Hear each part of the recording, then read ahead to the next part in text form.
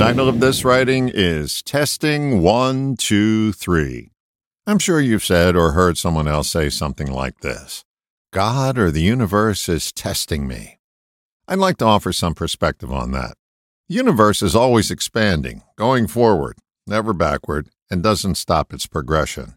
If it were testing you, it would have to stop and see how you did. It doesn't stop.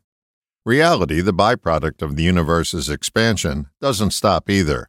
It's like the old radio saying goes, "The hits just keep on coming." Reality isn't planned, it just happens. If you're attempting to find out why something happened to you, it's an exhausting exercise that takes tons of imagination, churning out countless answers, none of which are satisfying. So the one-size-fits-all answer we come up with is, God is testing me.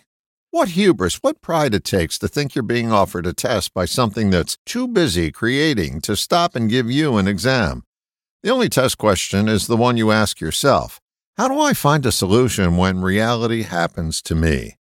And then you'll be tapping into your creativity and thus be more godlike. You aren't being tested. You're encountering reality, something that has no rhyme, reason, or agenda. You'll do much better in life by responding to your realities rather than sharpening up your number 2 pencil to take a non-existent test. All the best, John.